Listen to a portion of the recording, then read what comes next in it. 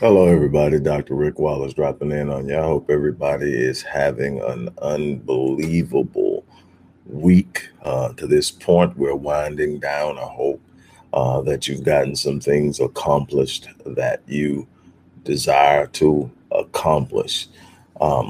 If not, continue to focus, continue to fight, to continue to push. If you're still breathing, you're still in the fight. Look, I know there's some things I promised I was going to get back and talk on. We still have a part two to a video we did, a live stream we did last week, part two to, I think it was the video we did on Roland Martin and the way we're viewing and dealing with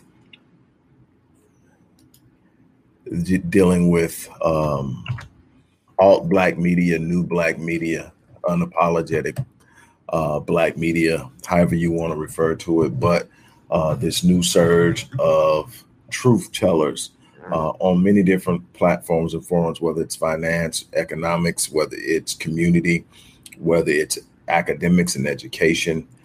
There's a surgence of people who are willing to get out and be in the forefront and tell truth. And there's a lot of accountability that still has to be held there. And I promised that we were going to get back and finish that because we were really there. But I had a client that I had to get to, and I'm actually coming to you. I've got a client in about 50 minutes, but I had to try to get this done. I want to talk to you. This is something near and dear to my heart. And so I'm going to do what I can to get it off my chest and leave it with you with the hopes that it touches you, that it inspires you, it encourages you and so forth. But the truth of the matter is, and I've been saying this for some time now, we have failed our youth. We have failed to prepare them. When I wrote Miseducation of Black Youth in America, I'm now finishing up the follow-up book to that. The Miseducation of Black Youth in America, I think was book number 16. Book number 25, it was going to be book number 24, but I'm looking to release something else that I have on deck. All I do is read, study, and write. So I've got so much stuff that I'm putting together. I'm determining how I'm going to release it, what I'm going to do. But when I wrote The Miseducation of Black Youth in America, I defined for you what I believed was true education. To me, education is so much more than the academic attainment or the attainment of academic skills. True education is the preparation and empowerment of youth to grow up and go out in a world and that is inherently hostile towards them and not only compete, but win. There's a lot that goes into educating our youth. Yes, we need to give them knowledge of themselves. Yes, we need to expose them to skill sets that allow them to go out and compete. Yes, we need to make sure that they are where they need to be as far as their self-image, their self-esteem, their self-concept, their self-confidence. Absolutely. But another thing we have to do is we have to really, truly look at what we're doing as parents when it comes to setting their mind state, their state of mind on how to approach life. We have birthed and reared an entire generation of entitled and spoiled brats that are not in any way ready to go out into the world. They have had everything handed to them. And so many of us, in an attempt to reverse the abusive behavior we experienced as children, being beat and hit for everything, we removed corporal punishment, which I'm not against, but we did not reinforce discipline in any other way that made these kids accountable for what they do. I grew up in a generation where you said, yes, sir, no, sir, yes, ma'am, no, ma'am. These kids commonly and constantly, yeah, what? Something that would have gotten me straight up knocked out. And I'm not saying you should be knocking out kids. That's not where I'm at. I'm not talking about hitting kids. There are ways to hold someone accountable. You don't reward failure. You don't reward disrespect. You don't reward when a child isn't performing at a level that you know they're capable of performing. You don't give them something just because. You have to make them earn it. One thing I can say, I have my issues with my kids.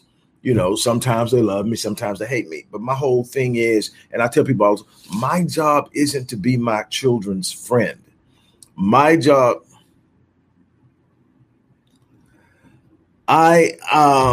there's a whole lot, Jervy. I'll get off into that hopefully later in the video about government funding, but I have major issues with that just because of how I've seen some things go.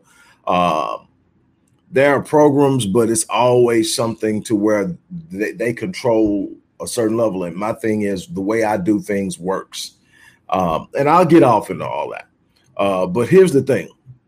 What I'm talking about now isn't even on the community level. I'm talking about how we're rearing the kids in the home. I'm talking about individual parenting. I'm talking about, and so when you have individual parenting, you also have a better environment when it comes to community engagement. See, I grew up at a time where there were different parents. I grew up at a time, my parents were the strictest parents in our whole neighborhood.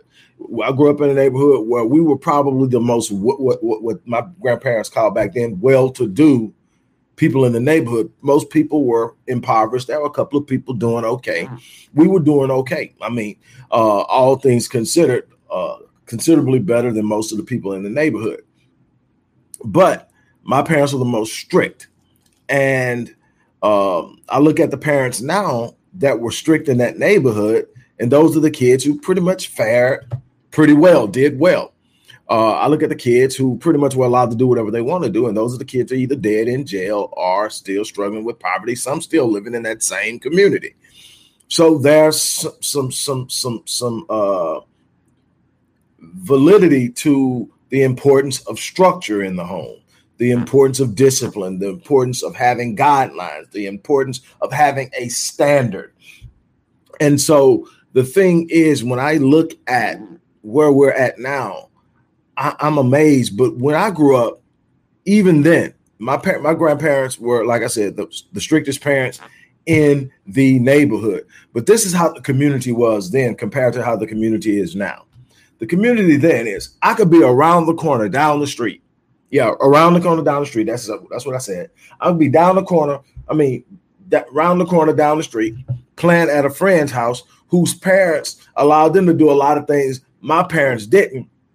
And if I got out there and started doing what they were doing, their parent, their mother, father will come and say, hey, Miss Wallace don't want you doing that. Boy, if you don't cut that out and get out of here, you want me to go tell. And that's the kind of community we had.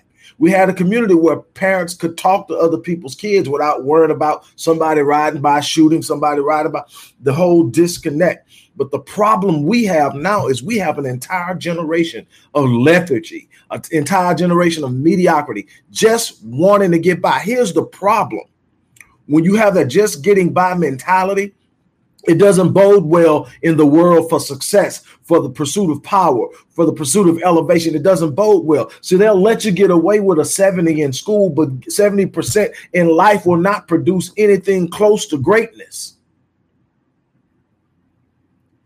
You may get away in the house with saying, I don't want it and I don't feel like it when you're at home. That doesn't work on a job. That does not work in a business, especially if you're talking about being a business owner. You got to get up and do it when you don't feel like it. There's got to be some drive. There's got to be some focus. There's got to be some self-discipline. We haven't held these kids accountable. I can talk all about the work I've done in developing pro-social programs like Black Men Lead and what my wife has done with Restoring Ghetto's Forgotten Daughters. And I shared a video of what she talks about, the work she did. You read her book. You know what she does. You know what she's about. We're putting in the work in the community. But when we get kids and these kids have an idea that all I've got to sit up there and do. Why? Because at 9, I had an iPhone. Because only kind of sneakers I wear are Jordans.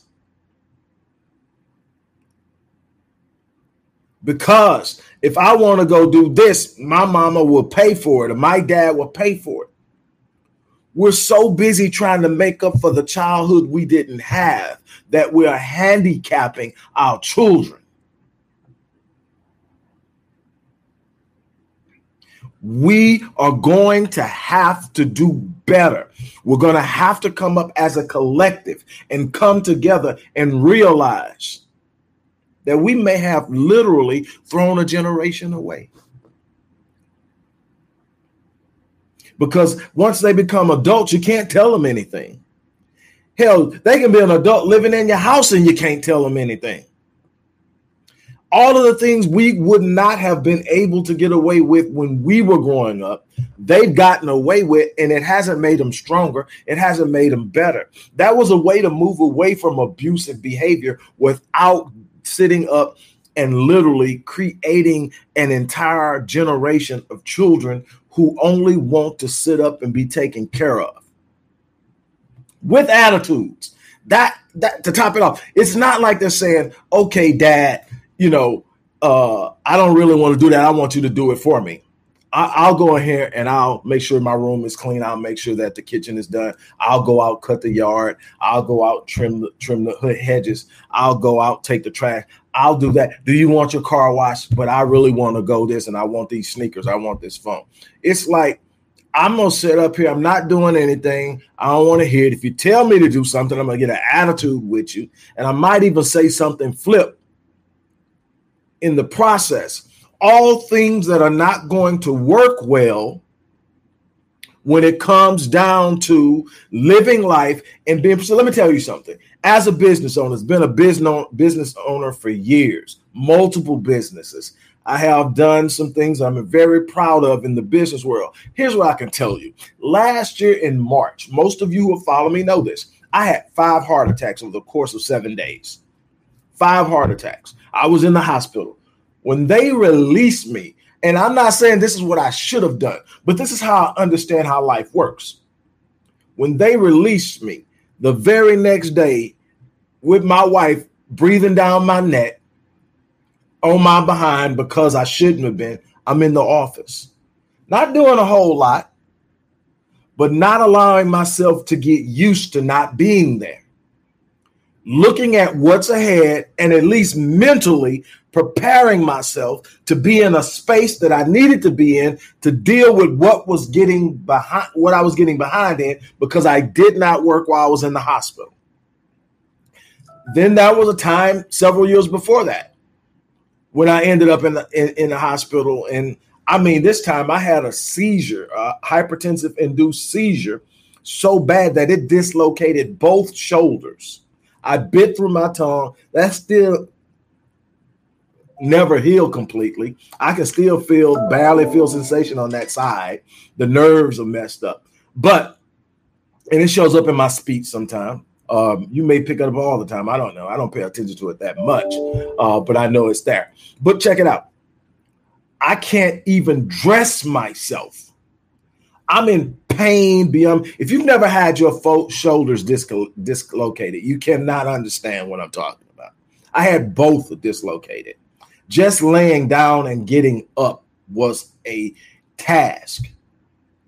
I had also fell when I had the seizure because they said it happened in a Starbucks. I literally stood up, put my hands in the air, froze, and then had a seizure and fell. When I fell against one of those props and broke the top of my humerus right here. Literally broke a piece off. Okay, so I had all that happening. I had nerve damage in the hand with all this on this side. So one finger I couldn't move for a while. That was scary. And so typing was a task. But I sit down and I forced myself to do it when I finally got back. Why? Because nobody is going to feel sorry for me. Nobody's going to give me a break because I had a hard time. I'm telling you, I know, because I've been through some difficult moments and had to recover from them. Nobody's going to care. And we're not preparing our children to go out into a world that's already hostile towards them. In fact, they're satisfied with mediocrity. They're satisfied with going out into a world in a minimum wage job or making $8 to $10 an hour and thinking they're going to make it. You know why they think they can make it when they can $10 an hour? Because we're underwriting and subsidizing what they don't or what they're not able to afford. They don't have a clue of what true reality is in this world and what it's going to take. They don't have the drive to get up every day. If you talk to 90% of these children, if you talk to 90% of them and you ask them, what do they want to be? What are their plans for the future? They don't have any. Why? Because they've never been put in a situation where they're going to have to stand up and actually go out and do something. They skated along in school. The ones that do decide to go, a large portion to college, a large portion of them are failing out. Why? Because they never created good study habits while they were in high school. So they got to college with poor study habits.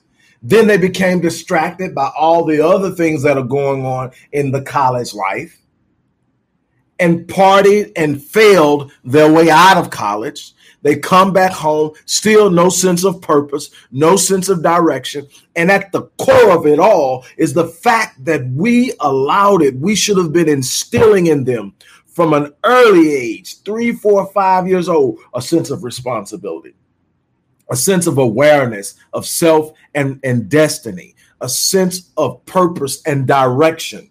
An idea and understanding that this world will take everything you have and leave you bare and think nothing of it if you don't sit up and have an idea of who you are, where you're going, what you're doing. We have failed our children. I deal with a number of children. Parents bring their children to me.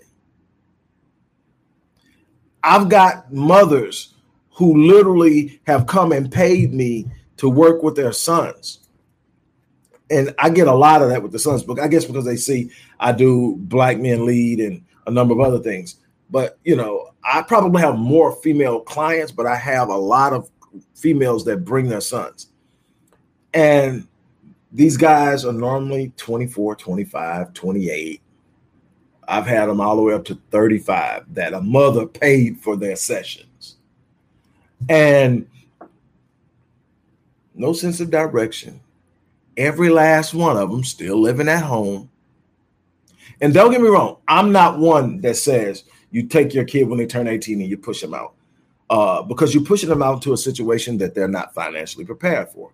But if they're staying in the house, that should be some community. If they're staying in the house, they should have a plan of where they're going, what they're doing, what they're going to do with that time that you're underwriting and subsidizing their life. As an adult, you're not here to go party all the time. You're not living here rent free to go party out. And no, I don't believe charging kids rent. They might as well be out there paying rent on their own where they can live as an adult. I believe that you sit up and say, okay, you got to have a plan. You got to have a purpose. You got to show me what you're going to do with your life. You got to give me a timetable. But they don't. They don't have any of that. 90% of them, you talk to them, they're just out there. Then another significant portion of them have been fooled by social media into believing that they can become rich by being social media influencers. And don't get me wrong, you can get paid using social media. I do it. But I do it using a skill and a knowledge set it took me years to build. And it doesn't make me rich. I've got channels and pages, you know, across social media for the different businesses I do. That's not what, I mean, that gives me exposure so people know what I do and people sign up for what I have to offer. It provides an outlet for me to present what I do as a professional. But I mean, with the knowledge I have and what I share and what people take away from it, I get emails all the time. People tell me, I watched so-and-so video and then I did that. That blessed me. So I did that. But as much as I'm blessing people with that and I'm kicking them real knowledge on how to change their lives, It doesn't make me rich. There's so much more that goes in this. Marketing, branding, how you come across the people. And what I can tell you, it's the people who do the least, but gamers are the number one earners on YouTube. All the people that's breaking off knowledge and teaching, it is gamers that are earning. Now, I've seen a little 6-year-old. He's probably now, when I first came across him, he was probably 6 years old. He's probably about 12 now. But at the time, he was making $11 million a year reviewing toys on YouTube because he had a following. He was reviewing toys, and parents let their little kids watch it, or they pick up and they watch it. They thought it was cute. And and prank channels where people go around doing stupid stuff that really has no substance. It goes to show where we are socially, where we are as a society, is that we want to be entertained, not empowered. That's the narrative, and it's not just in the Black community. But see, I don't have the luxury of being concerned with what everyone else is doing when my people are struggling and suffering at such a great level. I have to be focused at taking care of home first. So I'm talking about what's happening with us. We don't have the room or the latitude to sit up and be lost in entertainment, to be lost in gaming, to be lost in. We need to be building. We need to be looking for the way up. We need to be strategizing. We should be building think tanks. We should be preparing our youth to use their imagination to come up with solutions for the enigmatic issues that we face as a collective. We need to empower. You got them. They don't even want to talk about the state of Black America when you go to the youth. And I'm not talking about everybody, but I'm talking about a large portion. We have failed. We have gotten lost somewhere, and maybe what we were going through, or maybe what we went through, or maybe not one. We are not meant as parents to be the friends of our children. We're not meant as parents to be liked. We're meant to be respected, revered, understood, and we're meant to be the guiders and developers of our progeny. There will be some who will appreciate us because we pushed them and held them to the fire. There will be others that will hate us for it. That's not on us. We cannot parent based on how our children feel about being parented.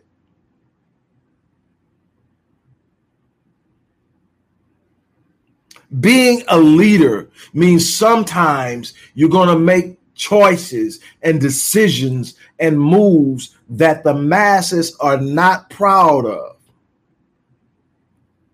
that are not happy with, that they don't approve of, that they don't stand with.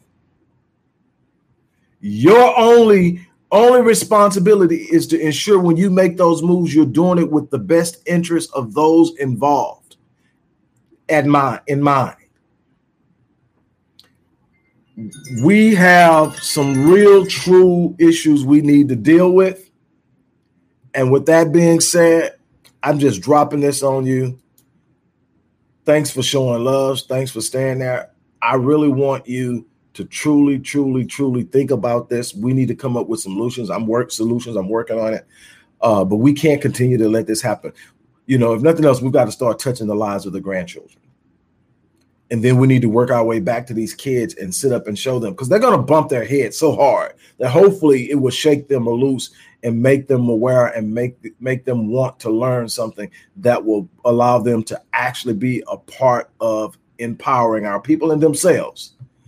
On that note, I'm going to get ready to get out here. Don't forget to show some love and support the work we do at the Odyssey Project. There's always going to be information in the description box of every video of how you can do that. I'm out of here. You guys have an unbelievable day.